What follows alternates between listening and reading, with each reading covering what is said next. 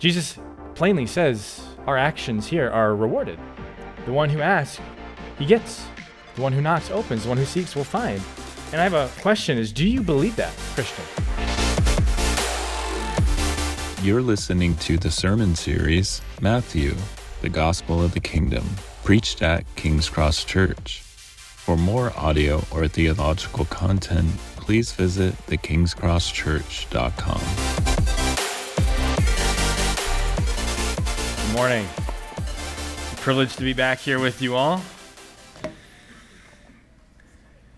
going to be looking at a wonderful topic that really warmed my heart as I was studying and preparing as Micah asked me to sub in for him. But before we do that, I want to just reintroduce myself. I know most of you. I know a lot of you, in fact, and I'm sure a lot of you know me, but there may be some attenders, even some members who might not know who I am. My name is Ryan. My wife and I, Roxanne, and our two children, Theodore and Ophelia, we've been attending the church for a very long time. I've been here for almost over 8 years and was called Shoreline way back when, as most of you remember those days. And it's just an honor and a privilege to be here, standing with you, worshiping our God in spirit and in truth. So we are in the home stretch now of the Sermon on the Mount, one of the most famous teachings that even non-believers know about. And there have been many, many good lessons from our Lord that we can glean and that we have learned. We've learned how to not be hypocritical in our giving, in our prayers, in our fasting. Unlike the Pharisees, the ones that all the pomp and the circumstance, and they loved getting that reward, that immediate reward. But we know that those who do this in secret, your Father who sees in secret, he will reward us. We've learned how to judge rightly. Not that judgment in itself is bad, but hypocritically judging is bad. We see our Lord commending us to remove the plank of wood, the log in our eye, before we then go after the speck in our brothers. We're not told not to get the speck, but we're told to do it in a way that is honoring and glorifying to God. A couple weeks ago, we learned how to not be anxious.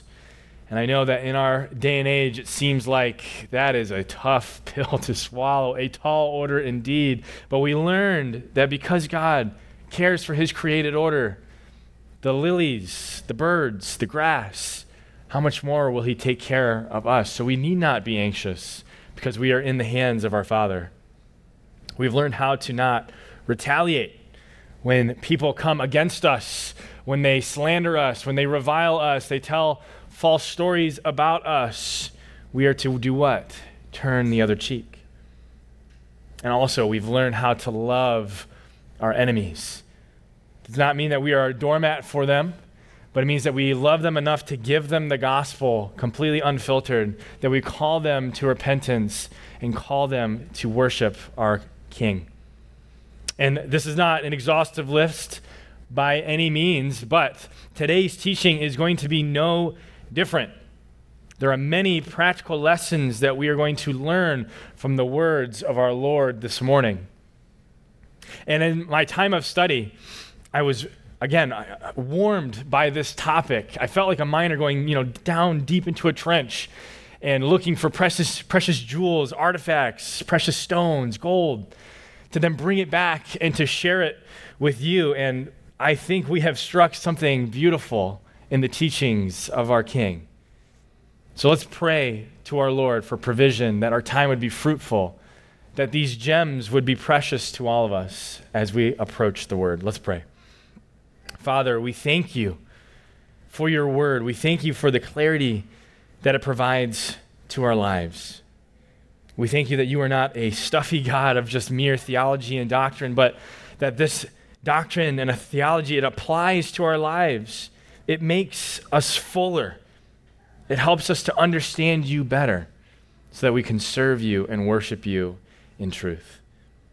Lord, be with us today as we approach your text, that my infirmities would not inhibit your word from going forth, that we would hear the word and we would do the word. In your name we pray.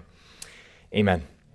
For those of you taking notes, I do not have it on the screen, forgive me, but I've titled today's sermon, A Good Father.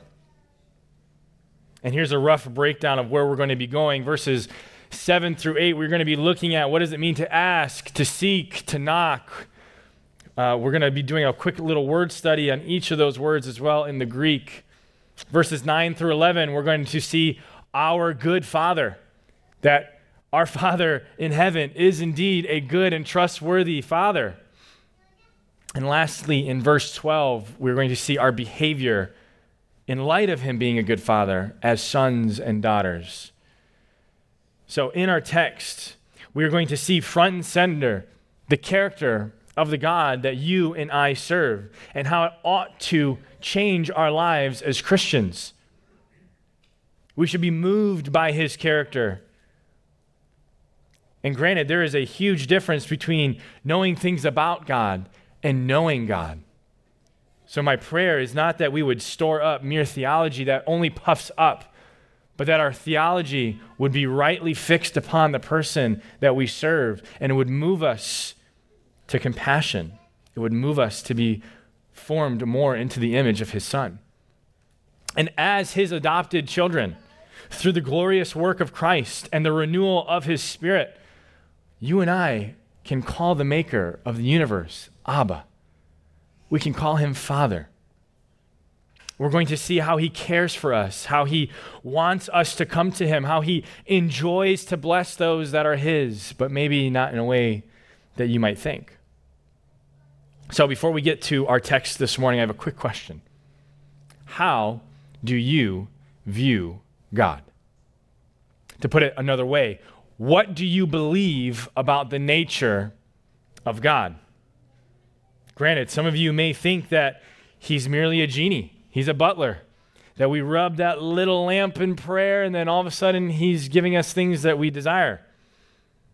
Some of you may think he's not there at all, that he's completely absent, that there is no such thing as God, that you and I, we're just bags of flesh and chemicals firing. Some of you here may think that he's an angry cop waiting for you just to, you're going 50, 51's, your 50 is the speed limit, you're going 51, he's just going to slam the hammer on you. He's going to arrest you and take you away, and he's just waiting for that opportunity. Some of you may think he's cold, that he is unloving, that he is not who he claims to be. And others of you may think that he is far off, that he simply made everything that we can see and like a top span it and walked away. But all of these stereotypes, all of these perceptions that we have of God are false. He is the prototypical being of all creation. He is all powerful. He is all knowing. He is all good.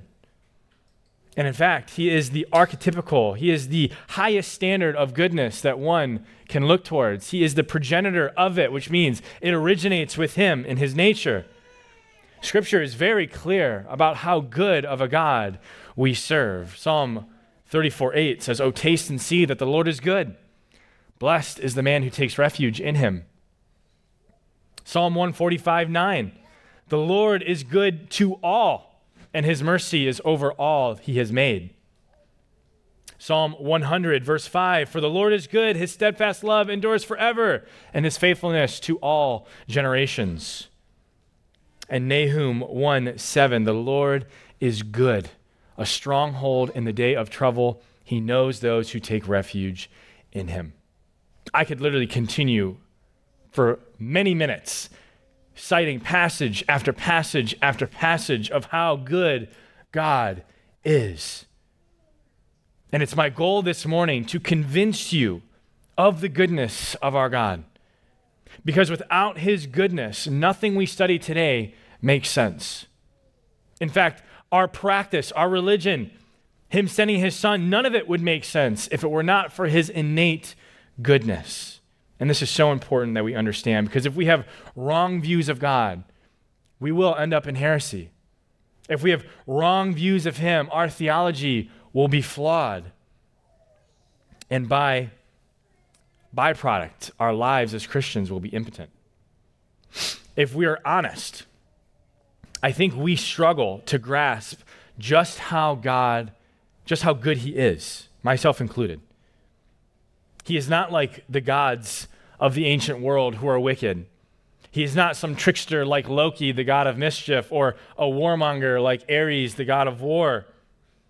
He is steadfast and good towards his people, towards his adopted children. He has brought us into the fold of his family, making his enemies his friends, turning foreigners now into citizens of Zion, his holy kingdom. This is a sweet doctrine that we must understand rightly. And if we don't, everything we study today will not make sense to you. If you have a skewed view of the Father and who he is and his character, you will not find solace in what we are going to study this morning. You will scoff at it. You will say liar. And as we know that God cannot lie, every man is a liar, yet God be true. And so I must say thank you for bearing with me as we moved through that, as we set the table, but now let us feast upon the words, the sweet words of our King. Verse 7. Jesus says, "Ask, and it will be given to you. Seek, and you will find. Knock, and it will be opened to you." These three words are quite interesting.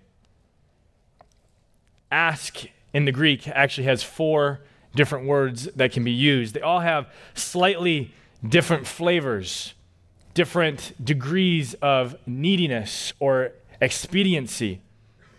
The word here that Jesus uses, it's called aiteo, and it means to request, to ask, to beg, to call for, to crave, and to desire. And when this verb is used, it is usually used in what we call the middle voice, meaning it's not quite an active verb, something that you are continually doing. Like if I were to run, that is an active verb. But it's also not quite a passive verb, like I am living. That is not something that I am actively doing, and yet it is still a verb. So it's kind of this in between. And the reason why, and this is fascinating, is when you look at the usage of this word in situations from the classics, it is generally used by a weaker person asking a stronger person for help in a matter that has gotten kind of out of hand. Or it's also used for a poorer person who is requesting the aid of a wealthier person to solve some financial matter. So we have this interesting dynamic. We have the lesser calling upon the greater for some type of assistance. And it's not just, hey, I need some help. It's an act of desperation. If you do not help me, I am ruined. If you do not give me this loan, I am toast financially. If you do not intercede for me in this situation, I have no hope to keep it under control. I think that is an apt picture. It's a very interesting picture. Next, the word seek. This is the same word that Jesus used previously in chapter 6, verse 33, where he commands us to seek first the kingdom. The Greek word is zeteo, and it means loosely to get to the bottom of something, to investigate, to focus on diligently. The idea that it should conjure up is, think of hunting for something, for seeking out something that was lost and that you're not stopping until it is found. And this was interesting in God's providence. I was working on the teaching. I was on this part of the sermon when on Friday night my son came to me before bed and he said, "Daddy, can I wear my Spidey shirt to bed?"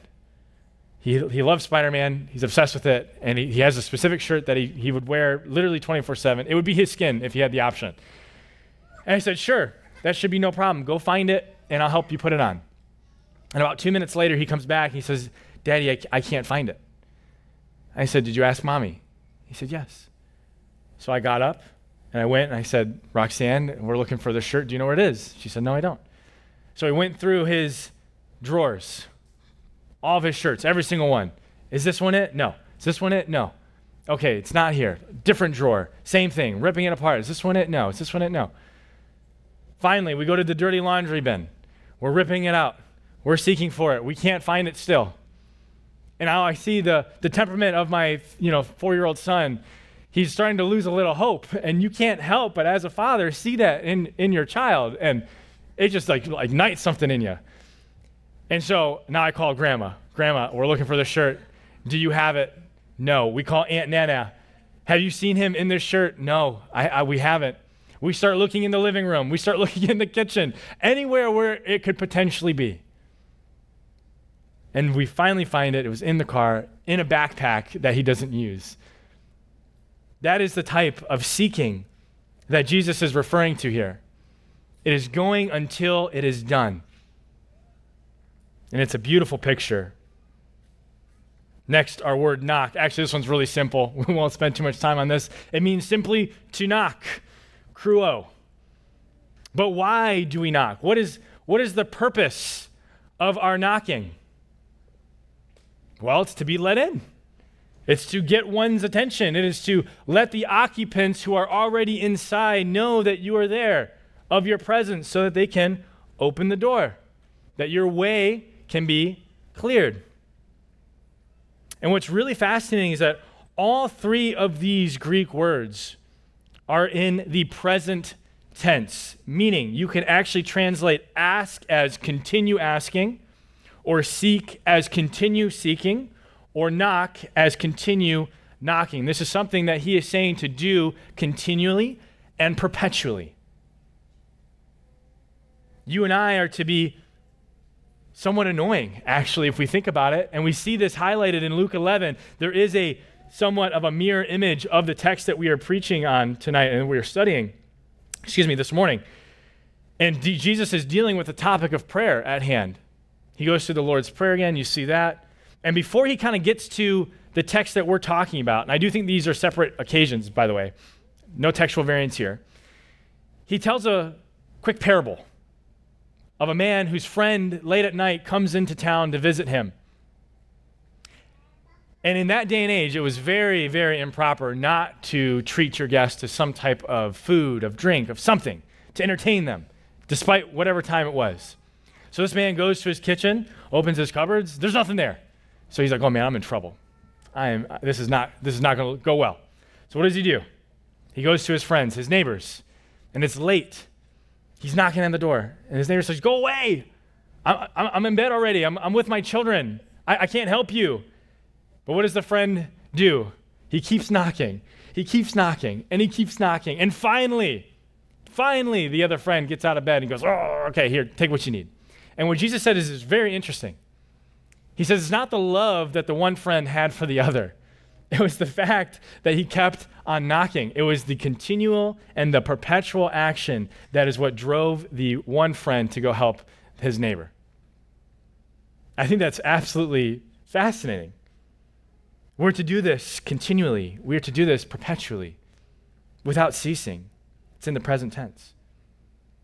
So then what is the result of this asking, of this seeking, of this knocking? Let's look at verse 8.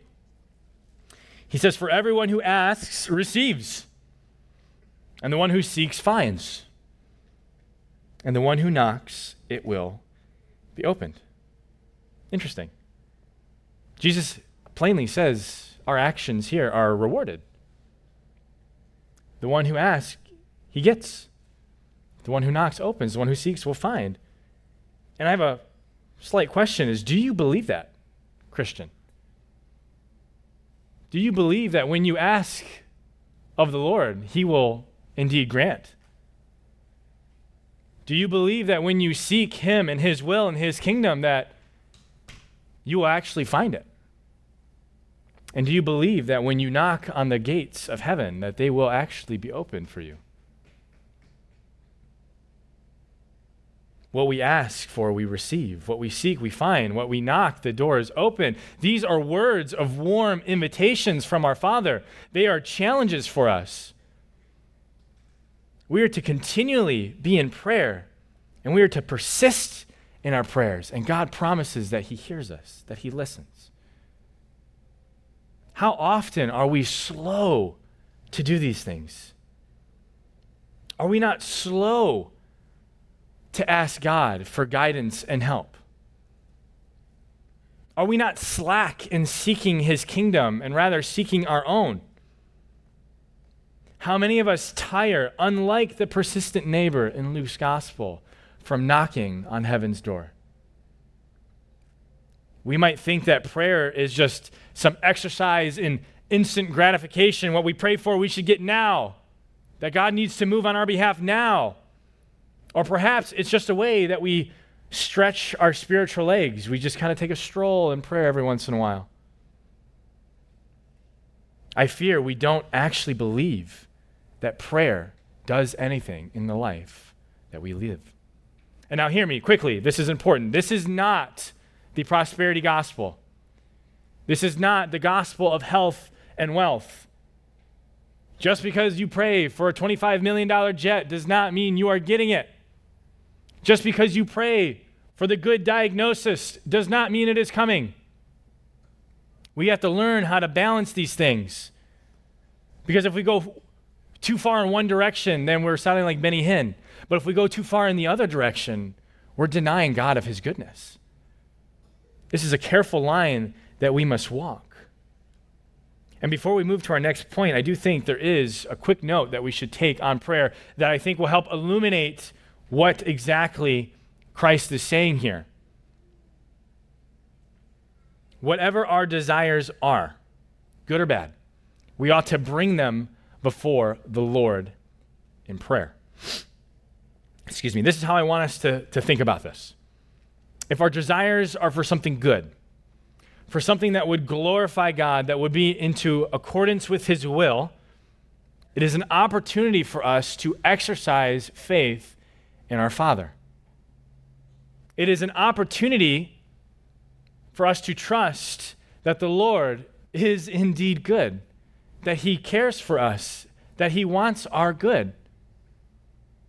It's not easy to wrap your mind around.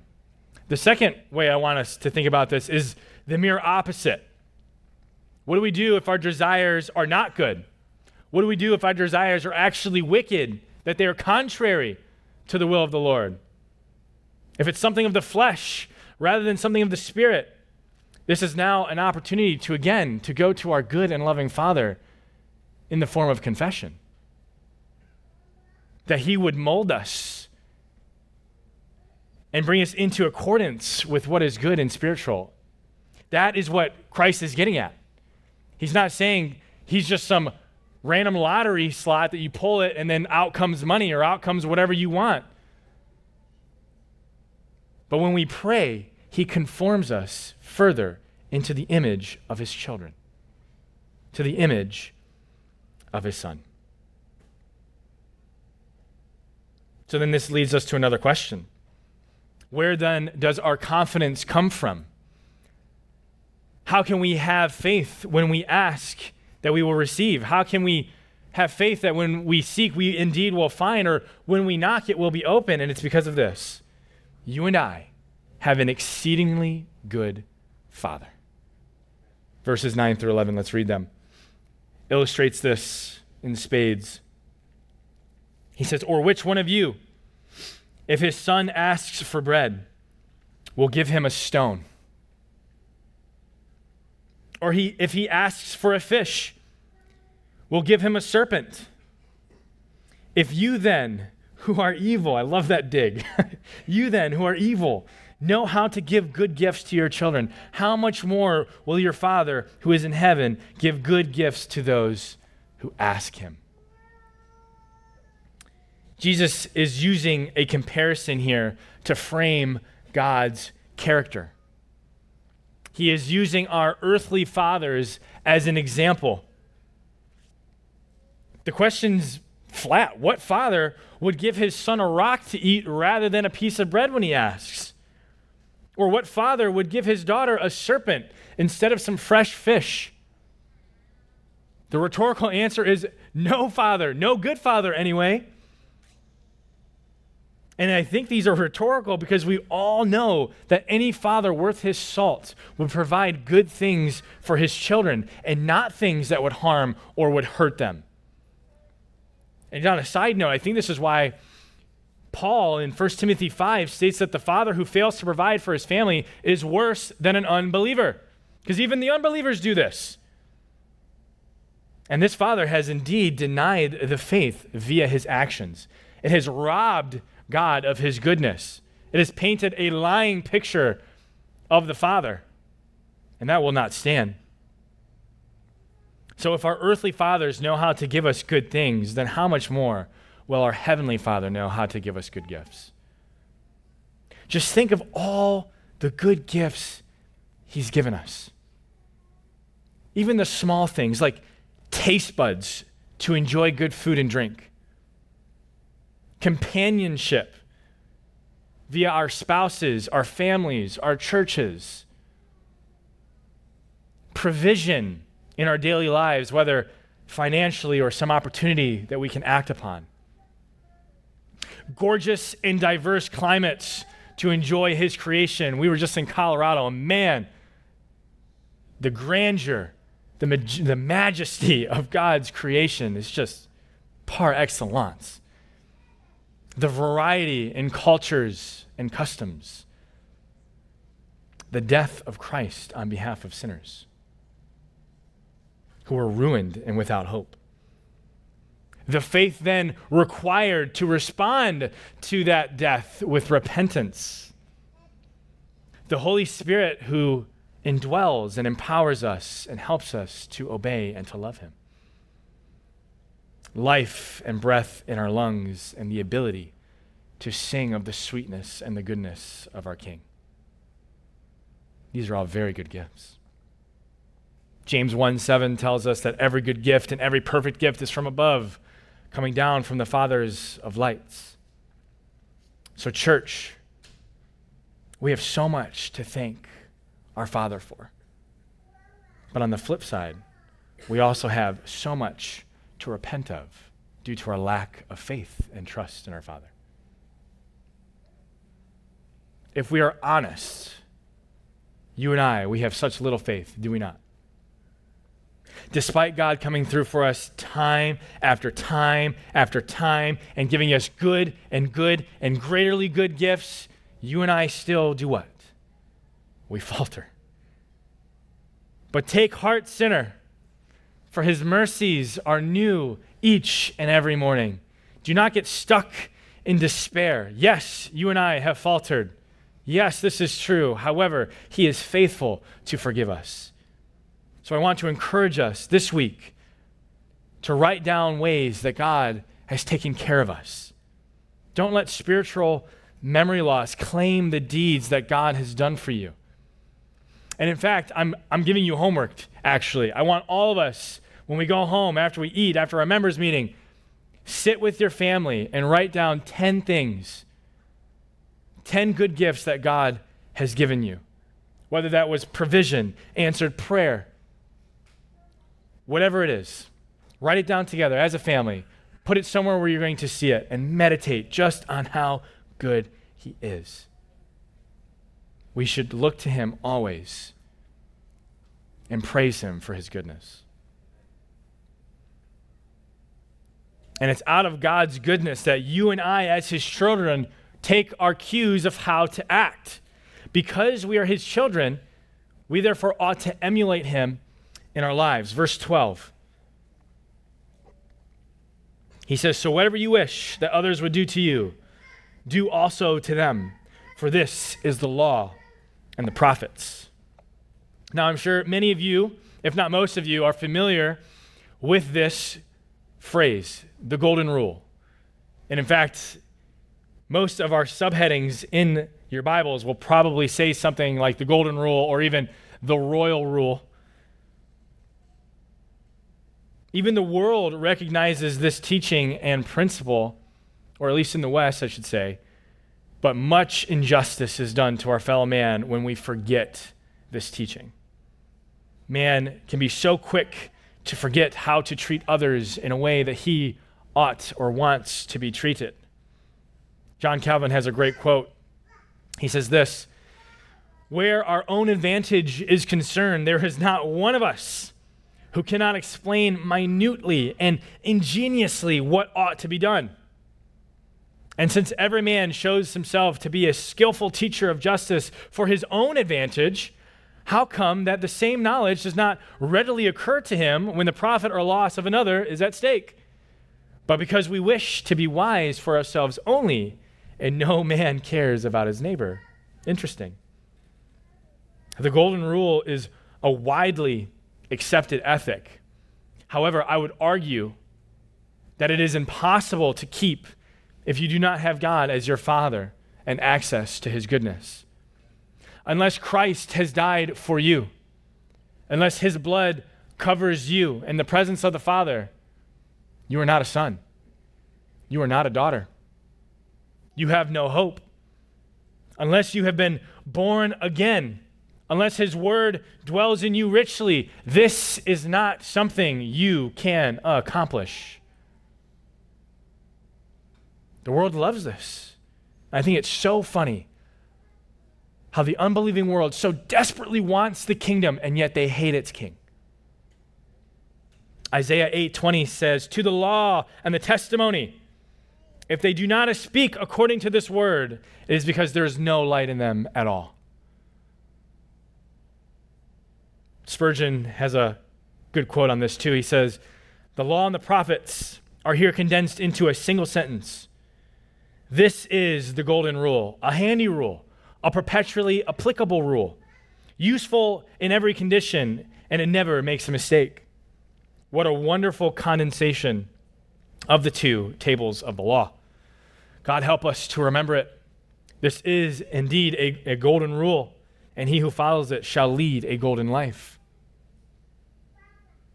And in fact, Jesus, in his own words, later in the book of Matthew in chapter 22, gives us some insight on what he means when he's referring to how this is the law and the prophets. If you mark this down, it's going to be verses 37 through 40. Go read it later. I am going to read it here very quickly. But the context of what's happening is those pesky Pharisees, again, are trying to catch Jesus in some type of catch-22. They ask him, "Lord, what is the greatest commandment?" And this is his response. And he said to him, "You shall love the Lord your God with all of your heart, with all of your soul, and with all of your mind. This is the great and first commandment. And a second is like it. You shall love your neighbor as yourself. On these two commandments depend all of the law and the prophets." Notice with me quickly that the golden rule, what is it rooted in? What is the golden rule rooted in? We can only love our neighbors if you and I first love our Heavenly Father. Love for God is what leads, therefore, to a love of neighbor. You cannot hope to have a correct horizontal relationship without first having that vertical relationship corrected. It is impossible. And why do you and I love God? Well, it's because he loved us first. He lavished his goodness upon us through the form of Jesus Christ, his Son. It is all connected back to God and his character.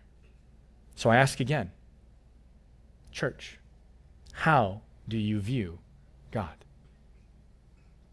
Is he some ogre in the sky who has his club and he's just waiting for you to step out of line? Is he that angry cop who's just ready to haul you off? Is he that absent father who says he'll be there but never shows up? Is he an abusive father who takes your well-being for granted? Is he a selfish father who puts the needs of himself above you? Absolutely not. He's a good, good father. So we've seen that we are to ask, we are to seek, we are to knock. We've seen how God is a good father, how he uses earthly fathers as an example, but how he himself is the epitome of what a good father is. And we've looked at how we are to treat one another based on having God as our Father. So let's move to some application and close. I have 4 points. Our first is this, directed towards parents.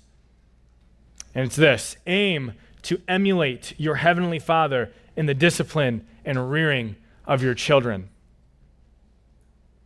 Marriage and parenting are wonderful pictures of Christ and wonderful pictures of the Father. Quickly, for example, husbands, you are a picture of Christ in the home towards your children. They ought to see you love your wife in a way that is self-sacrificial, self-sacrificial, that is jealous for her. When they look at you, they should see how Christ loved his church and gave his life up for it. Wives as well, in the same vein, when your children look at you, they ought to see an example of how the church submits to its head, Christ. And where there's a picture of the Father in parenting, particularly, is in discipline. It's in discipline. Parents, because God has been so good to you, you too ought to be good to your children. If you are not disciplining them, that is a problem. But if you are disciplining them and it's out of anger or wrath and not out of love and care, you might as well not discipline them at all. Why? Because you are a lying picture of your Heavenly Father. He does not treat you that way. He does not abuse you. It must be done out of love and care. And Hebrews 12 is a wonderful resource that I would commend all of you to go read. It talks about how all discipline, when it happens, seems to chafe. We all chafe under it. We don't like it. And yet it shows that we are cared for and we are loved. Failing to discipline your child is an act of hatred towards them and selfish towards yourself. You are not loving your little neighbor when you abdicate your responsibility to discipline them. But we must do it in a way that honors and glorifies God. Secondly, point of application number 2, children. So that goes for you, Bo, Emmy, Zeke. I was thinking of you little ones when I was coming up with this. Your parents may fail. However, your good and heavenly Father will never fail. It's okay, Bobo. Children, listen to me. Your parents are not perfect. There will be times when they falter, when they fail, when they mess up. And I want to encourage you to give them grace for when they blow it. But you should not be putting all of your stock in your parents.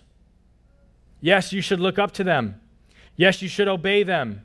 You should look to them as examples. However, the only Father that will never fail you, ever, is your Heavenly Father.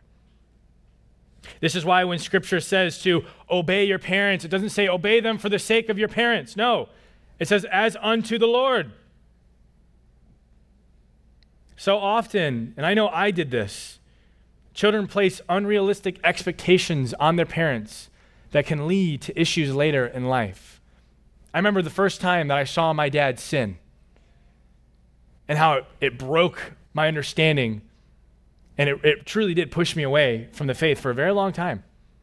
Your parents will fail, but the encouragement is this, that your Heavenly Father will not. So instead of relying on them solely, look to your Heavenly Father to provide for you and for them. Pray that they would look to the same Holy Father and His goodness and for His provision. Pray for them heartily that they will rely on their Heavenly Father in the same way that you are called to do. Third point, and this is for all of us, remember the goodness of our Father through the death of the Son. Life has such a strange way of making the most magnificent truths seem dull. The saying that familiarity breeds contempt is no doubt true, especially in the Christian life, I believe. But I want to challenge us to look upon how the Father, in His goodness, sent His own Son to die a death that you and I deserve. He did not have to do this. This is an extension of His goodness, of His being, of who He is. Just think of where you would be had God not adopted you.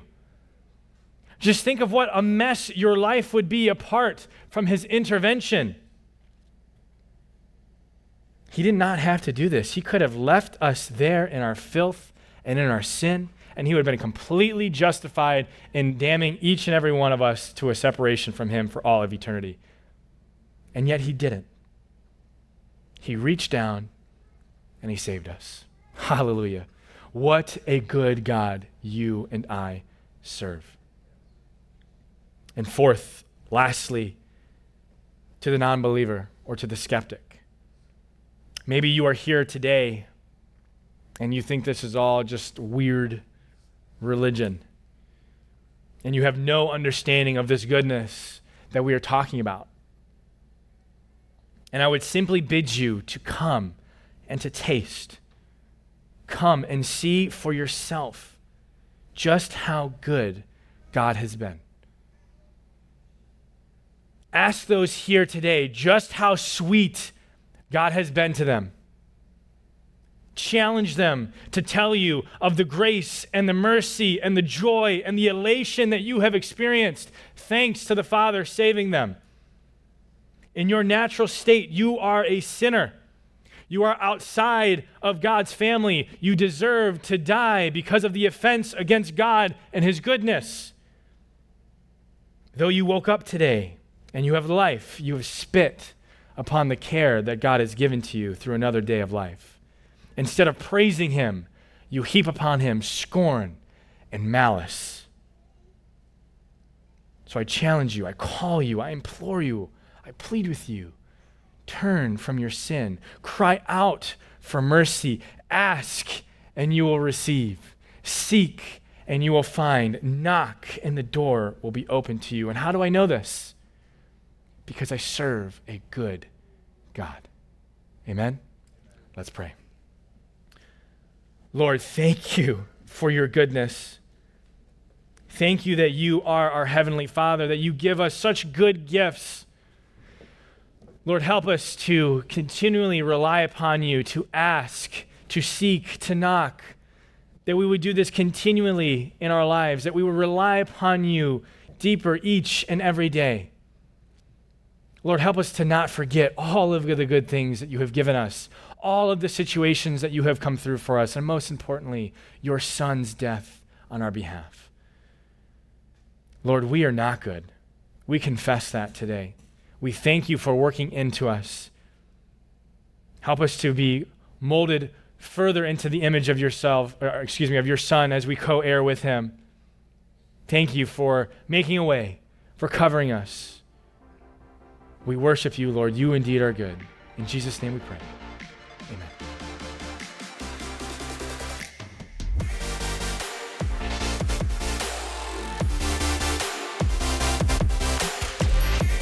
Thanks for listening to our podcast. King's Cross Church meets at 9 a.m. and 10:45 a.m. at the campus on Lena Road. If you have any questions or any prayer needs, don't hesitate to email us at info@thekingscrosschurch.com. God bless.